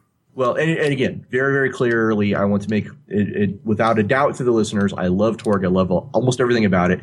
But sometimes I think looking back on something that is like 25 years old, you can point at some things and go, well, maybe that didn't work so well, or maybe that was, a little, off the reservation. Right? Yeah. Well, and I think it is important a lot of times when you do that to look at the context of it. Was it a bad decision for the time? Sometimes yes, sometimes no. Is it something that we'd change now? Sometimes yes. Well, sometimes no. I mean, have you looked at the old Looney Tunes cartoons, for God's sakes? In that vein, why don't we talk next about Nippon Tech? Tell us about that one. Well, that one is one of the more difficult realms. I got brought in when that was when it was being developed, when it was being edited. You got to understand that West End being a small company, development and editing went hand in hand. We had a very short period of time to get a book out the door. And Nippon Tech, in a lot of ways, had some of the elements of Birthright in it, because the emphasis there was twofold. One was kind of the idea of high-tech ninjas and samurai. And that's kind of cool and interesting.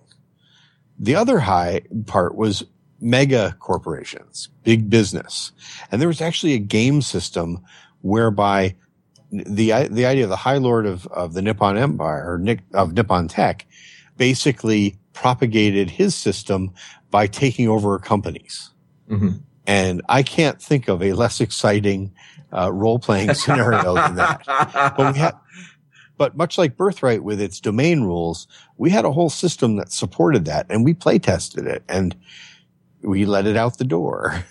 And that was, it was an interesting idea, and it reflected it. And I bet there's nobody on the world who's played that system other than, myself and the other people who are in the room playtesting it, because it was just kind of weird.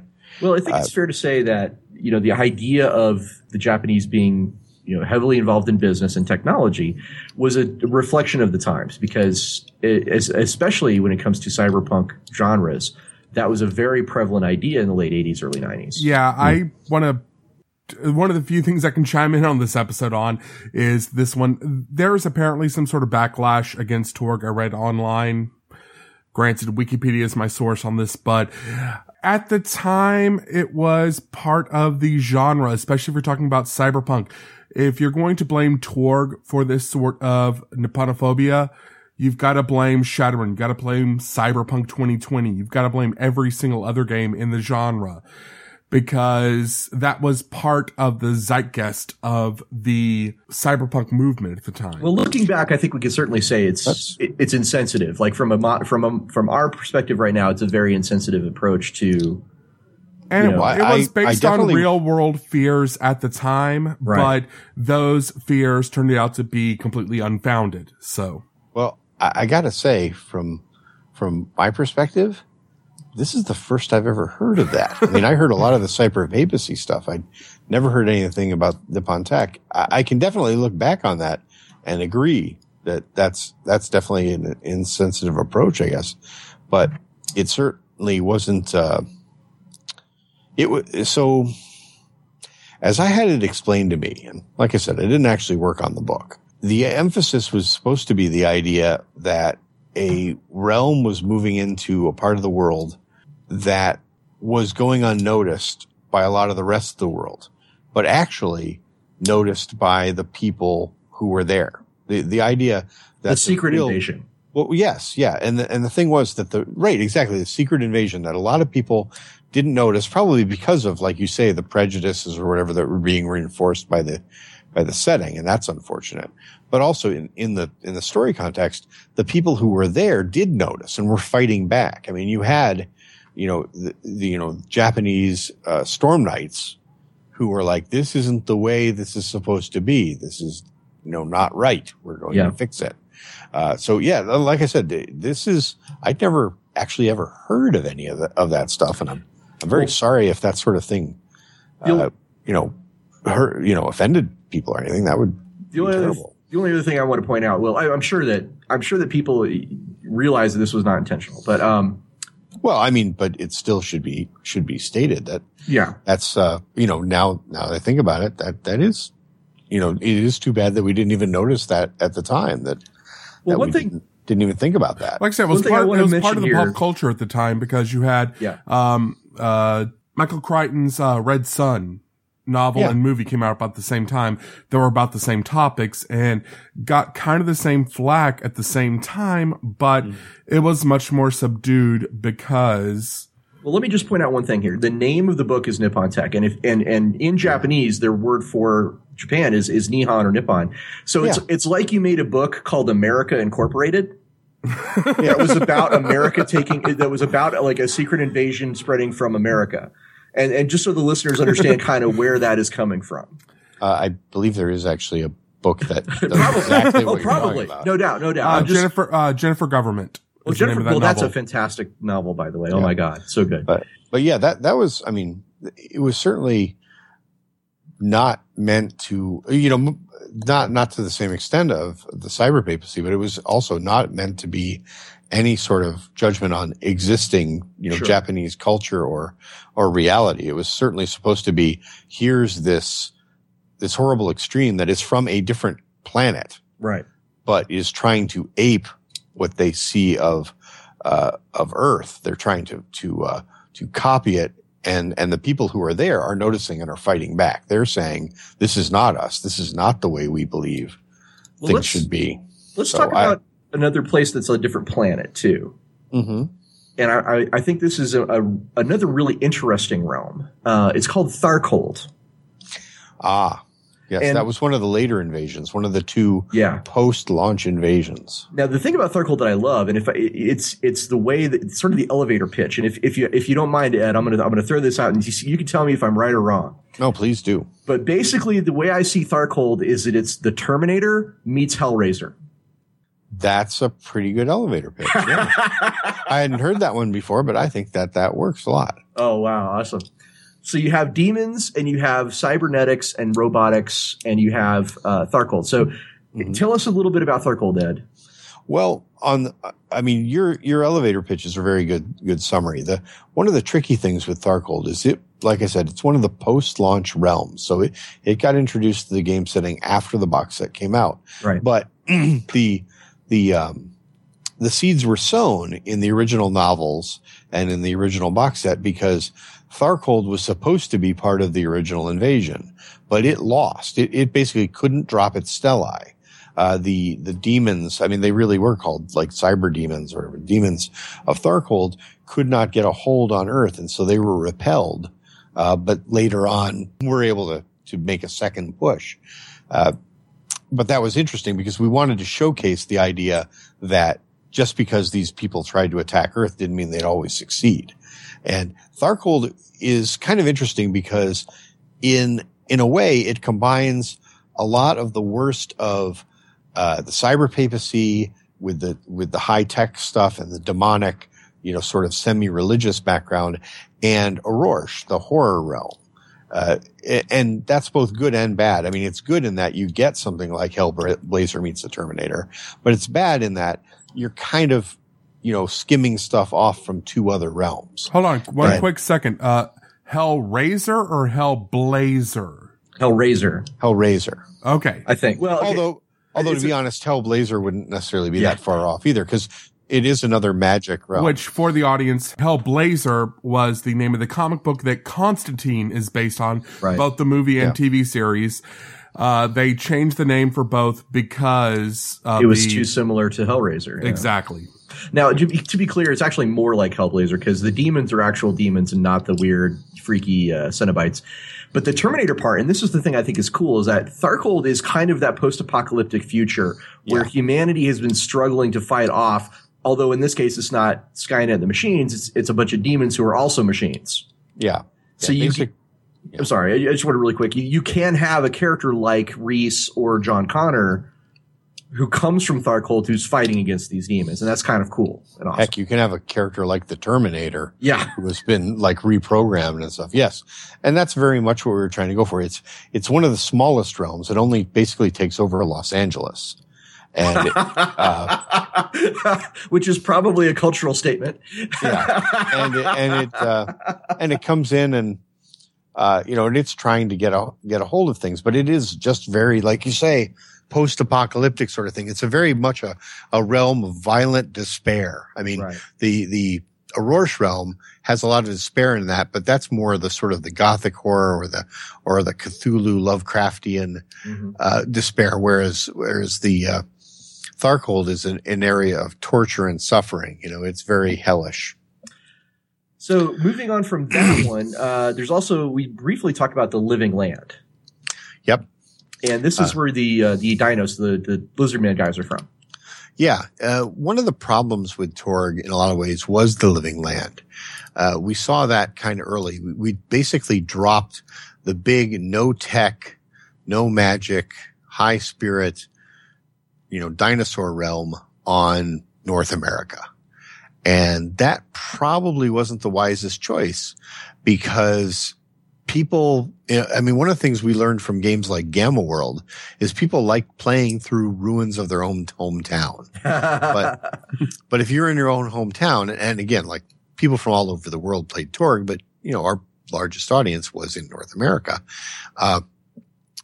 People would be like, well, geez, I mean, this is a dinosaur realm where I can't really use a gun or tech or anything like that. And everything's covered in fog. I mean, one of the things people forget about the Living Land was the fog. It was basically one of those laws you were talking about, where it basically caused things to decompose incredibly quickly, and your field of vision was something like 10 meters. Your line of sight, which meant that there were creatures in the world who had never seen their own tails, because they were so big, and right. 10 meters is only a little over 30 feet. So, a dinosaur didn't know how big it was. And so there were limitations in there, but it was an interesting world, but we ended up almost replacing it eventually with the land below. The land below, which was like a hollow world sort of thing. And it was much more like what the original designers kind of had wanted the Living Land to be. It was a much more Edgar Rice Burroughs, Tarzan, or Jules Verne, your Journey to the Center of the Earth sort of place where you could have fantastic jungle adventures, but you could still have, some amount of technology, right.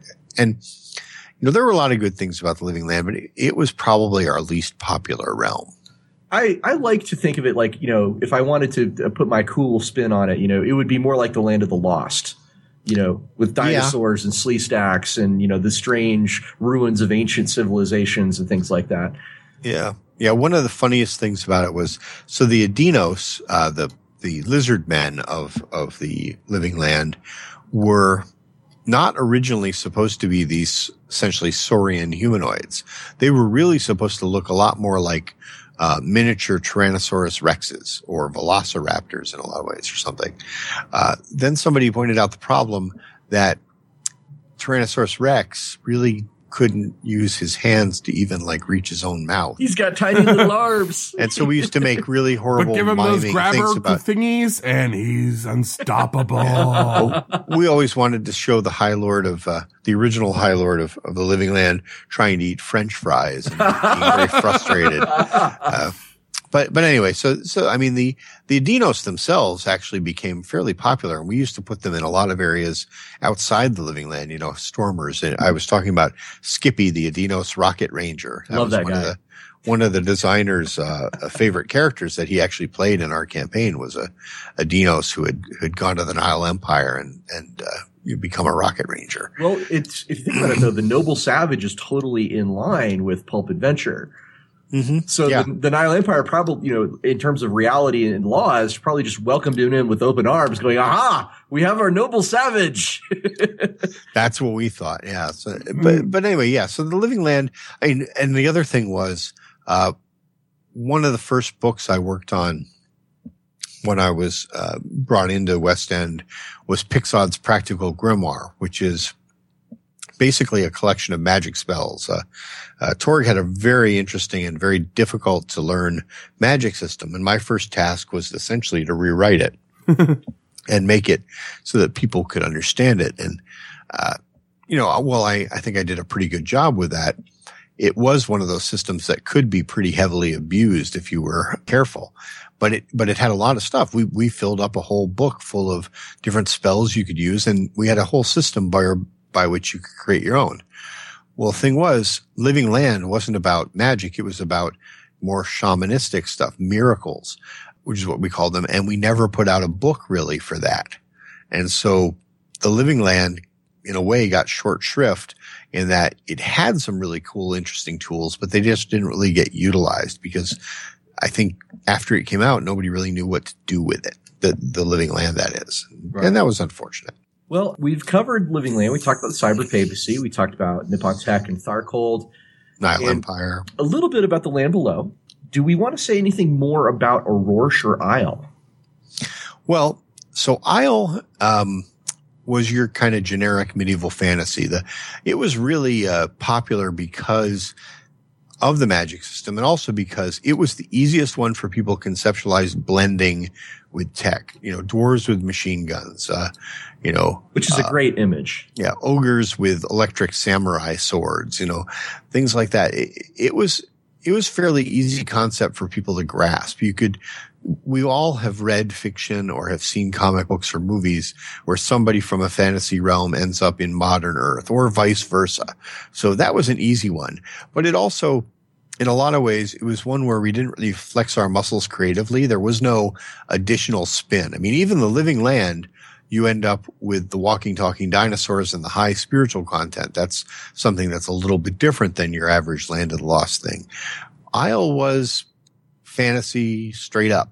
Pretty typical fantasy. And it was even primarily based out of the British Isles. So yeah, we did some interesting stuff with it, but not anything I thought groundbreaking. It was a nice place. It was solid. People liked it, but I don't know that it was super notable. It was also, I mean, it had the one High Lord who wasn't really fighting against Earth. And while that was good to have that, it also made it, not a really high conflict place. We had adventures there, but it was never someplace where you're like, oh my God, we got to stop Isle from spreading its cool magic. So it was a little bit of a missed opportunity maybe there. Yeah. Okay. Now there's another realm too. There's Space Gods. Is it Star Gods or Space Gods? Space Gods. Space Gods. Okay. Yeah. Space Gods was interesting. The designer, because we were West End, because we're a small company, most of our books had to be designed freelance. And while later on that meant a lot of extra overtime for the designers who were in-house, like myself, early on it meant contracting stuff out to freelancers and hoping they were able to do the job. Well, when I got the Space Gods manuscript in, I remember a big chunk of it was essentially copy from the encyclopedia describing South America. What? It was like, it was like, what the heck is this? This isn't game material. So a lot of it had to be rewritten pretty fast. And so Space Gods was supposed to be another one of those semi-helpful realms. Not all the Space Gods were bad guys. They actually had invaded, Earth's cosm, but more from outer space. And so they actually did land on Earth. Their stelae were different. They were, instead of imposing their reality, they were sort of enhancing our reality. They were trying to sort of elevate us. Now, granted, there were still a lot of bad things that went along with it, including essentially this really horrible space plague, which was a sentient, not microcosm, but a sentient microorganism that was trying to take over the Space Gods realm themselves. And so, we were essentially helping them fight that off while they were trying to help us fight the possibility wars. The big problem with Space Gods was scale. You're sitting here basically saying you got something of like Star Trek level technology, and you're going to drop it on the planet, and suddenly you've got plasma guns and lasers and armor and all this other stuff that has to really feel pretty high tech. Well, how do you have something like that where everything else just becomes useless? Right. And so we had to put all kinds of weird limitations on it. And it was a really interesting book. And I mean, I learned a lot about, South and Central America, trying to fix that thing up. And we did a lot of kind of fun stuff with it, but it never got the support that it needed to really kick off. Like Thargold, we did a whole city book that had a bunch of adventures and cool stuff in it. Space Gods, we put the book out. It sold pretty well, but there was never like a follow-up adventure. Even our in-house magazine, Infiniverse, didn't really support a lot of the stuff that was in it, because it was one of those kind of things where we're like, if everybody just goes down there, grabs some armor and weapons, they're going to have no problem wading their way through everywhere else. So it was interesting that way. Can we actually explore the Infiniverse thing a little bit? Can you tell us like what was cool about that? Oh my God. Infiniverse was 10 years ahead of its time. If the internet had been what it is today. Oh my God. Yeah, I agree. Totally agree. Yeah. So Infiniverse, for those people who don't know it, was the monthly magazine we put out. And when I say magazine, I'm using the pretty bare end of the term. It was a newsletter, black and white newsletter. Hey, it was 32 pages long though. I mean, it was a significant chunk of stuff. We put it out every month, and it included, letters to the editor from players and stuff, but it also focused mainly on new content. We put out every month, we would put out like a short adventure. We put out these things we called dispatches, which were basically like news from the front, where we would take every realm and we'd put some like cool little news item that a GM could use to enhance their campaign. And we put out these things called rumors, where you actually would hear like, oh, we hear that this sort of thing is going on in the Nile Empire, or we hear that this sort of thing has happened. And players would basically get to send back what we called a reader response form. That was the back page of every Infiniverse and the back page of every adventure. And they would fill out essentially a short questionnaire that would say what rumors and news are true, which are false, how adventures came out in their game. Like, did they succeed in stopping the High Lord of Earth? Did they succeed in foiling Dr. Mobius's nefarious plot? Did they, do this or that or the other thing? And we would input all that information into a database. And when I say we, I mostly mean me. I did it myself after Greg Gordon left the company. And we would tally all that information. And then every year we would put out an Infiniverse update. And I still have copies of these things, which was like 128 page book. And it basically said, okay, here's the state of the Infiniverse. And it redrew the maps of the invading cosms. It told you which rumors were the most true and which were the most false. And when I say that, I mean, because remember, the Infiniverse was the name for all the different multiverses that were around. So, Ross, in your Infiniverse, maybe you defeated the High Lord of Earth. Daryl, in your Infiniverse, maybe you didn't. So that means there is a new High Lord of Earth, and there's a whole cosm devoted to that. And we would basically say, well, I'm paraphrasing here, but like in 75% of the universes out there, the High Lord of Earth was defeated. But that means in 25% they did succeed. And so let's say you never played that adventure. You could actually just roll a die and determine whether or not there was a High Lord of Earth. And you could then tell your players, hey, while you guys were doing this other stuff, some guy dropped down a bunch of Stellae and he proclaimed himself the High Lord of Earth. And now, Mexico is this weird, different reality. It was a reflection of a living campaign that would have been so awesome if the accessibility of the internet had been around. But with the newsletter format, unfortunately, it just kind of it didn't quite reach that potential that it had. We missed it by a couple of years, because this was really 93, 94, 95, I think. Yeah, I mean, the first Infiniverse newsletter came out with the box set in 90, and we updated that thing monthly until I left the company in 95. And after that, I mean, I think they still did it like bi-monthly or something. But it was actually a pretty good bargain too. It was not very expensive, and you got a yearly subscription, and you got all this cool information, all this cool stuff. 32 pages a month. Yeah.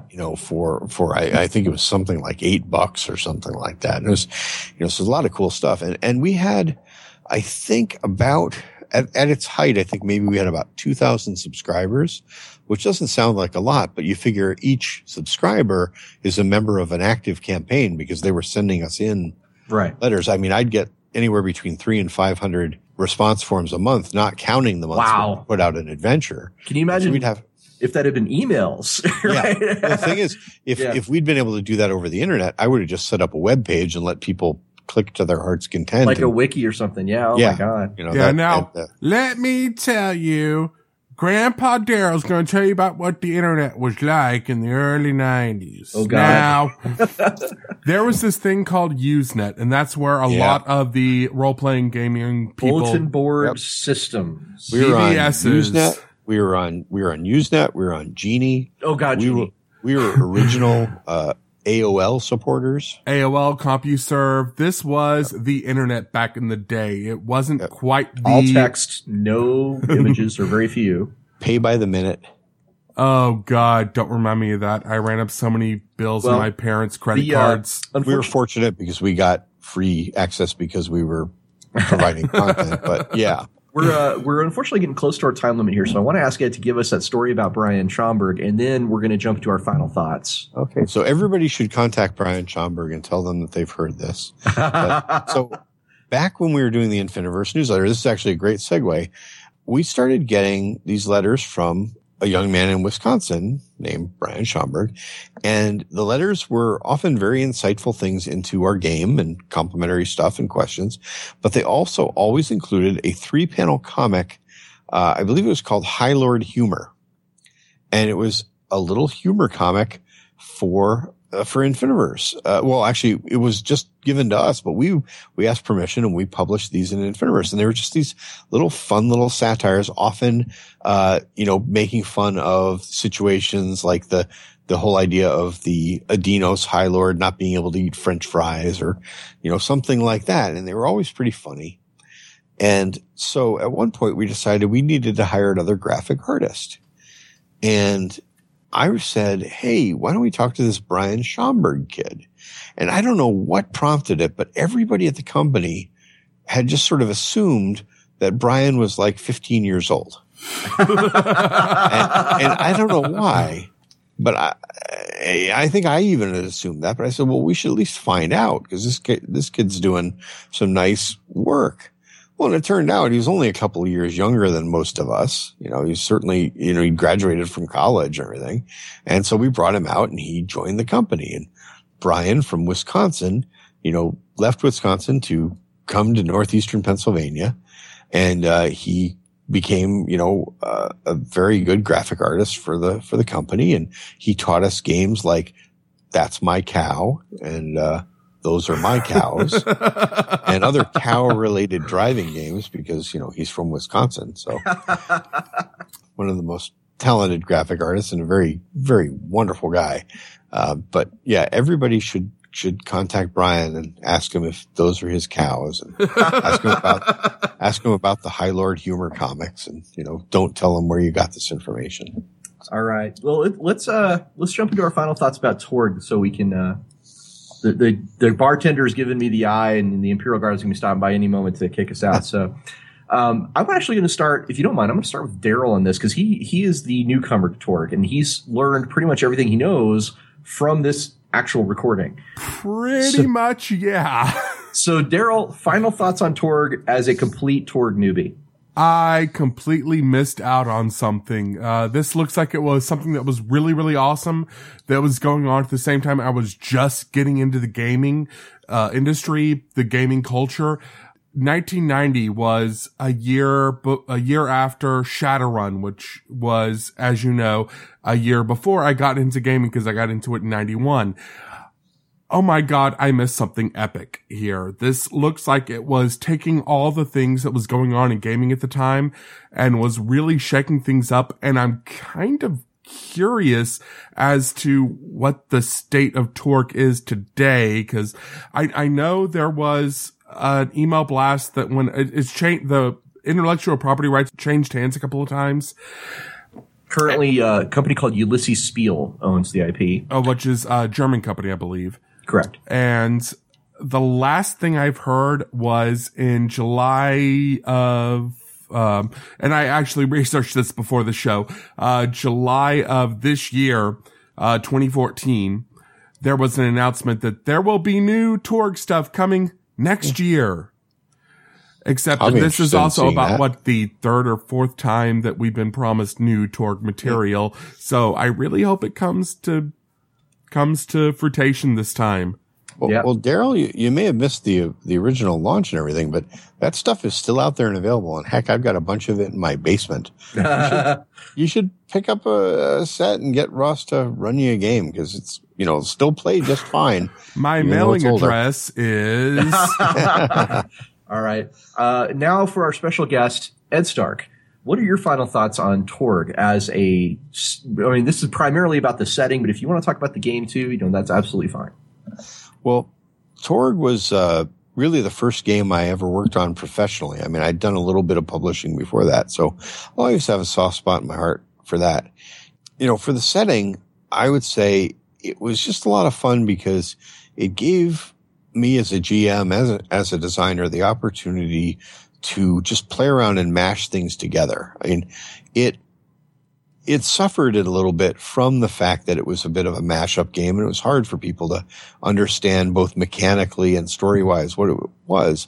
But those that did, I think, got a lot out of it because they saw that even with the, occasional warts, those blemishes were some of the things that made it special. Like I said, there are games I run today where I pull things from Torg back into them. I mean, I just ran a game that essentially used the Torg result point system and the drama deck, just because I like them, and people seem to still enjoy it. I don't know if that's a great final thought, but I just I think have a soft spot for that system. I think that's an excellent final thought on it. If you ask me for my final thoughts, I love Torg. Just to be clear, like I've done a lot of thinking about Torg. I've actually written about Torg, and if you go to the wiki page about Torg, I am one of the references in my review of the system.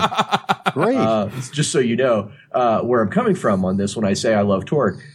I think our discussion today, we have talked about some of the warts on it, and we've talked about some of the things that made it awesome. It is a 25-year-old setting, and there's always going to be good and bad things when you look back that far at things that were written back in the day. But it is absolutely a classic milestone in the industry, I would say. And as Ed has pointed out, there's a lot of things you can take, like the drama deck, and it's just a beautiful idea. And I wish it could have been used more in other games because it's a really neat mechanic. There's just this unforgettable fun of having that mashup that you can play where you can have Jack Burton on the same team as the Lizard Man, on the same team as the Rocketeer. That's an amazing group of guys to adventure with. And I will always have a soft spot for it for a very personal reason because it was the first RPG I ever played with my father. And that's a big special thing to me. So I'm glad I was able to run that game. Oh, it was so much fun, man. That was the Runaway Train game where we had to try and stop it.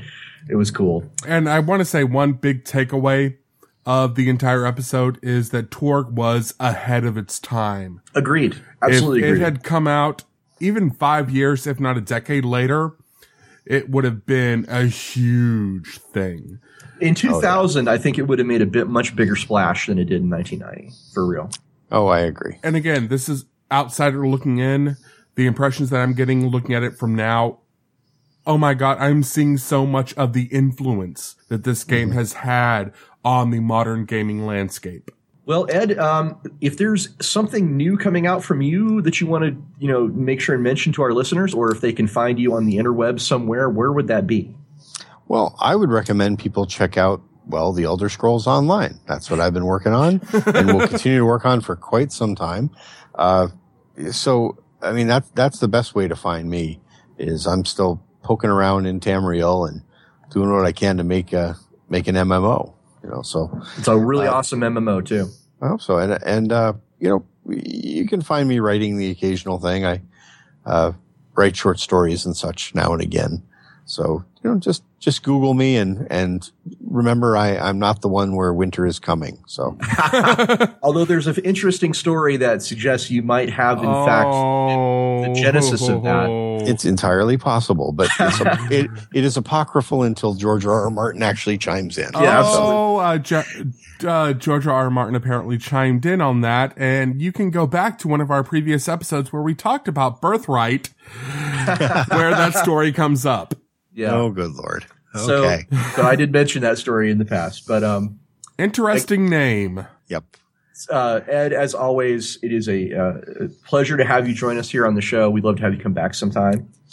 Well, I would love to, and thank you so much for being patient with me and finally getting me on here. I had a lot of fun. Yeah, on behalf of Daryl and myself, we want to extend our gratitude to you and to the listeners for checking out this awesome game, this awesome setting, Torg. So until next time, may all your hits be crits. Hi, this is Sean Patrick Fannin, founder and chief visionary officer of Evil Beagle Games. We're the publisher of Shinetar, the epic high fantasy setting for Savage Worlds. It's like Lord of the Rings meets Die Hard. We also publish the very cool and quirky deck-building game Colossal Clash. The Beagle's proud to sponsor the Gamers Tavern, a place where you can relax and get schooled at the same time. Seriously, you listen to these guys, you get free points on your gamer knowledge score. So grab a drink and listen to my friends Ross Watson and Daryl Mott as they interview the best and the brightest in the hobby about all kinds of great stuff, or live play something really cool at the virtual table. And remember, Evil Beagle Games. Bad dog, good games. Now somebody beer me!